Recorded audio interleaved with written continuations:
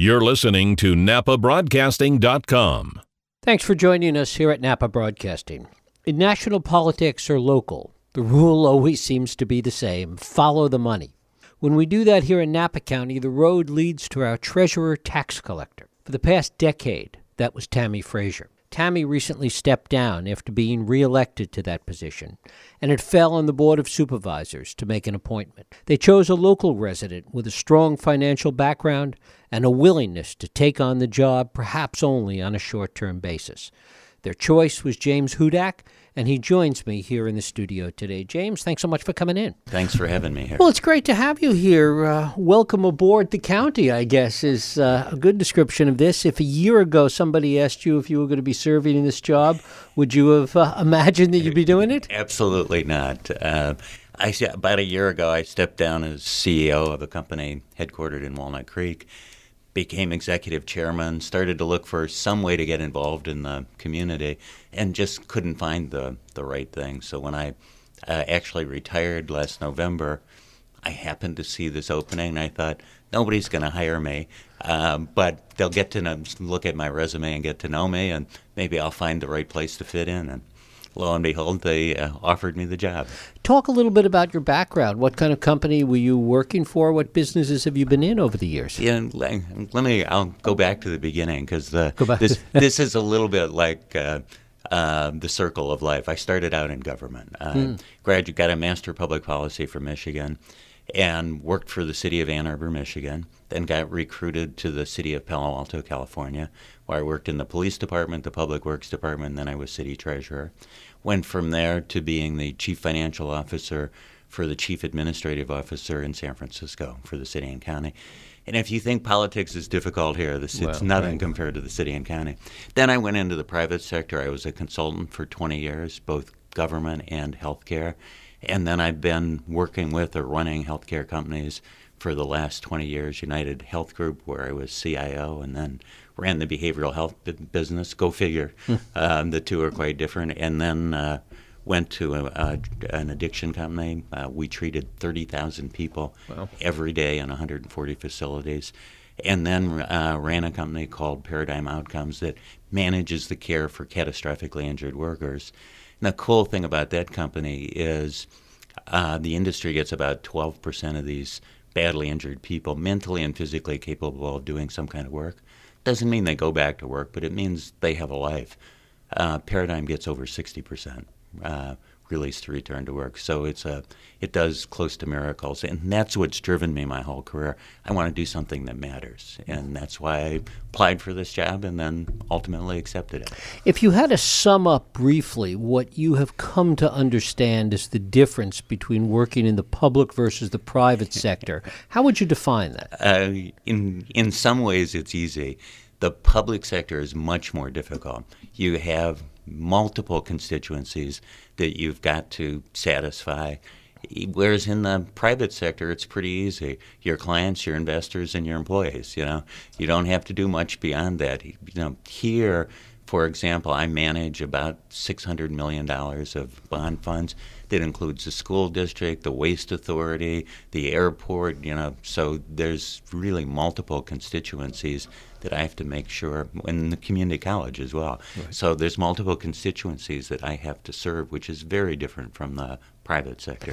The irony is that in the public sector, there are more constituencies to serve. It's more complex in that sense, as you say, and yet the tools at your disposal to do that are such that it makes the whole process more difficult all the time. Yeah, it does, because there are so many constraints on what you can do. I'll give you a simple example. The county's going to get me a cell phone because I want to keep my private and public separately. This is my second week. I don't have a cell phone. When I was at Paradigm, I would have had it the first day. First hour, right. Yeah, so it's just, and because they have to go through a process that, has to be publicly transparent and, traceable and all of that. Not that the private sector doesn't, but it's different. Talk about that in terms of process? Because in many cases, it seems like for government, that process is really the most important product most of the time. You've seen it. You've been in government. You've been in the private sector. So you have a certain sense of, this is how it works. But talk about how frustrating that is sometimes. It can be very frustrating. I see an opportunity in the office that if we added one employee, we could do a much better job of collecting delinquent taxes, and that position would more than pay for itself. Well, I have to go through a whole process of a bunch of people to approve that, whereas when I was running Paradigm, if I saw that opportunity, I could just go out and hire somebody and do it right away. But there's a reason for that process. It has to be, everything you do has to be publicly transparent in the public sector, so it protects from doing things that are capricious or just, for somebody's personal benefit. So I understand the process, but it can be very frustrating at times. What have you come to see as the challenges, what your biggest challenges are going to be in terms of this job here in Napa? Well, as treasurer tax collector, there are really three important things that I need to do. One is I invest the money for the county, not just the county, but the other agencies, as I said. So I've got to make sure that that money is safeguarded. There's a acronym called SLY, S-L-Y, safety first, liquidity second, and yield third, which is quite different from in the private sector where you'd probably go more for the yield. The second thing that I have to focus on is to make sure that we collect all the taxes that are due to us. And then also, and maybe foremost, is good customer service. People come up to our window to pay. They have questions. They have inquiries. We've got to make sure that we meet the public's need. So those are the three things that I'm focused on right now. Mm-hmm. In terms of the constituencies here in the county, you mentioned the schools before, which is really, I think, the largest single chunk of money that is in the county. Talk a little bit about serving those constituencies. So you're right. The school district is about 40% of our portfolio. And yesterday I met with the superintendent of schools and her director of finance and one of the financial people who deals with us because I view them as my client. And I went to meet them just as I would in the public sector or private sector with a client to say, what do you need? Are you getting the right service for us? What would you like to see us do differently? How can we improve our service to you? So, and surprisingly, I was told that I was the first treasurer tax collector to ever go to their offices and talk to them about that, which was surprising to me. Is it difficult coming in after somebody that's been there for 10 years? I mean, that's a long time. And Tammy had not only been in that job for 10 years, she had worked for the county, I think, for almost 25 years. There's a certain sense always in those situations. Well, we've always done it this way. You come head up against that. There is definitely some of that, but I'll have to say I'm very impressed with the staff.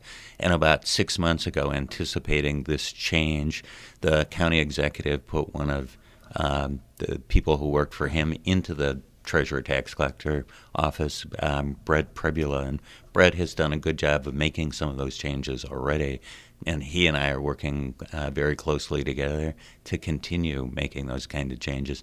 But you're right. Often I will ask people, why do we do it this way? And the answer is, well, because that's the way we've always done it. Right. And not just for Tammy, but for her predecessor. You mentioned Palo Alto and San Francisco and some other cities that you worked for many, many years ago. Is there any way in which working for government has changed in all these years? As you come back to it now, full circle, is it different? Good question, which I haven't really thought about a lot. But my first impression is technology is much, much different than it was. And the ability for the community to reach out, to have direct access, whether it's by email or phone or over the web, that didn't exist before. In some ways, that complicates the job because we're even more accessible. In other ways, things haven't changed that much. The Treasury function, for example, the state law is basically the same as it was in the 70s in terms of what I can invest in and what I can't. So that hasn't changed a lot. So It's a good question that I'll have to think about a little bit more. And this is only my second week, so I'm still learning. Talk about the things that you get to invest in as treasurer. Obviously, safety first, as you mentioned before, and yield is last in that equation. But what are the options, and should they be different? Obviously, they're governed by state law, and so they can't change that much. But as you look at them, what could be different? What do you wish was different? Well, they are governed by both state law, and the county has an investment policy. By state law, the county has to have set it their own policy within the state law limits. And I also have an advisory committee that's required by state law. What I can invest in are only bonds, no stocks. The bonds primarily are either federal government or federal agency treasury bonds and federal agency bonds. I can invest in commercial bonds as long as they're at least A-rated or above. Personally, I won't buy anything for the county that isn't AA or AAA because of the safety requirement. I actually think the law makes a lot of sense. I don't think it needs to be changed. I am looking at the portfolio here. I think it was more conservative. For example, there were no commercial bonds in it when Tammy was here, and I think we can get a better yield there and still be, very safe. For example, take Apple, for example. They're sitting on billions of dollars of cash. I'm not too worried about Apple going belly up. I'd worry about the government before I'd worry about Apple these days. That may be true, but quite frankly, if the government does go belly up, we're all in big trouble. It's bad enough with the strike or with the shutdown. The shutdown, but it would be even worse if we were in default. And governments have Puerto Rico, for example, is in default, and Venezuela, and that does happen. I don't see that happening in the United States. Just down the street, there was the city of Vallejo for not too many years ago. And then Orange County, because of some misdeeds by the treasurer there in the 70s, actually went bankrupt. So, it does happen, but, I think the U.S. government, with all the issues going on, is still a safe investment. It's only been a couple of weeks, as you said. Has anything surprised you thus far in terms of how the county works, what this job involves, and various aspects of the job? What I've been struck by is the willingness of employees to work together across departments. That in the city and county of San Francisco, for example, that was not true. Everybody had their little fiefdom, and I don't see that happening here. I've been very pleasantly surprised at the willingness of people to work together to, change things. I think I come in, particularly from the private sector, I have a slightly different perspective, and there are some things that I've seen about technology and that I think we need to change, and people are open to doing that. One of the questions that people always ask, and, John Tudor's been on the air with me for, I think, maybe 1,000 times over the years. And one of the questions, and people think he collects the money in addition to assessing, and he always points out that he doesn't collect the money.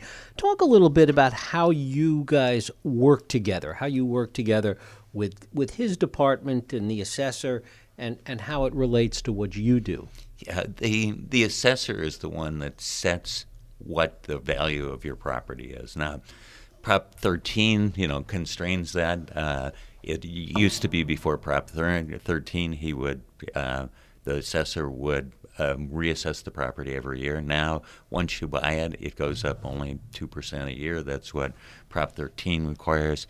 But any new property, he assesses. Anytime somebody buys or sells property, he sets the value, and then it's up to my office to collect that money. One of the things that will amuse me no end is when the property tax bills come out next October, my name will be on them. So I don't know how popular I'm going to be in the county.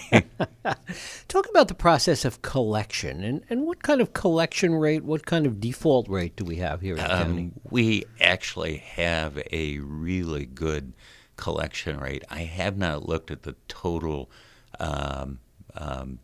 taxes that we collect, and just haven't had a chance to look at the total, but the percentage is well below 1% that we don't collect or that's in default, and that's in large part because we're assessing against property and we're assessing against something that is fixed, that is right there. We do have the ability to put a lien against somebody. We can do a sale for if taxes aren't paid. So there's a number of safeguards. One of the things, by the way, I worried about this week, I was looking at our financial report, and much to my surprise, PG&E is our fourth largest taxpayer. So I talked to some of the other county treasurers, and I talked to our legal staff, and I talked to our controller.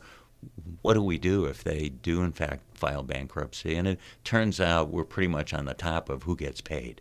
So wasn't too worried about that once I looked into it. But being on the top, if there's not enough, it doesn't help to be on the top. No, it doesn't. It doesn't. And PG&E is actually, I was talking to John Tudor about it, PG&E is kind of a special case. He does not set the assessment for PG&E. The State Board of Equalization does, and that's an elected body. So you kind of wonder, well, what would they do with PG&E? So I'm still a little worried about that. I mean, they're like I said, the fourth largest property taxpayer in the county. Mm-hmm. What kind of impact could that have on the county? Let's assume that they do go belly up, and even if there's X number of cents on the dollar that are ultimately paid, it could be a long time before that happens. It could be, and we would. Again, I have to look at exactly how much they pay, but it's millions of dollars, and that would impact not just the county government. For every property tax dollar we take in, 64% goes to the schools. So it would have the biggest impact on the schools. So that's something that I would, be very concerned about. But I think we are as safe as you can get in that circumstance. And is this a job that you see yourself? It's an elected office. You've been appointed because Tammy resigned after being reelected. Are you going to run for the office when the time comes? Yeah, I was very clear with the board when they interviewed me, is that I have no intention of running in March of 2020 when the next election is. I saw this as an opportunity for me. I flunked retirement 4 times. It's the 4th time that I've been retired and went back to work. I see this as something where I can do a service for the community and I can get to know the community. And I intend to live here the rest of my life. And when you work inside a government, it's amazing the things you get to know that the average public, doesn't know. Like in the last 2 weeks, I found out I had no idea where the school superintendent's office was. It's out by the park on Amola. Right? I hate to confess this, but I'd never been on the community college campus, and I came to meet with the board to introduce myself, and I'm here for the interview. And I went to a waste authority meeting at the American Canyon City Hall, which I'd never been on. And I got fingerprinted at the sheriff's office. I had no idea they were out by the airport. I always thought they were downtown. So it's just, it's funny little things like that you learn. And I expect when they elect somebody else, or if they combine this with the controller's office, which there's some talk about, that I will find some volunteer or other thing. People will get to know me, and I'll find some other way that I can give back to the community. On the other hand, you'll have been doing this job for a couple of years, and you might want to continue it. Sally, my wife, is really worried about that because I'm enjoying it so much. But I really just don't see that happen. There's a number of things that I want to do, a lot of travel in the world, and so I don't. I think it's very unlikely. I mean, I've told the board absolutely I won't run. James Hudak, I thank you so much for coming in. Okay, thank you. I've enjoyed it. Napa County's new treasurer tax collector. Thanks so much for being with us here on Napa Broadcasting. Local voices, local conversations. NapaBroadcasting.com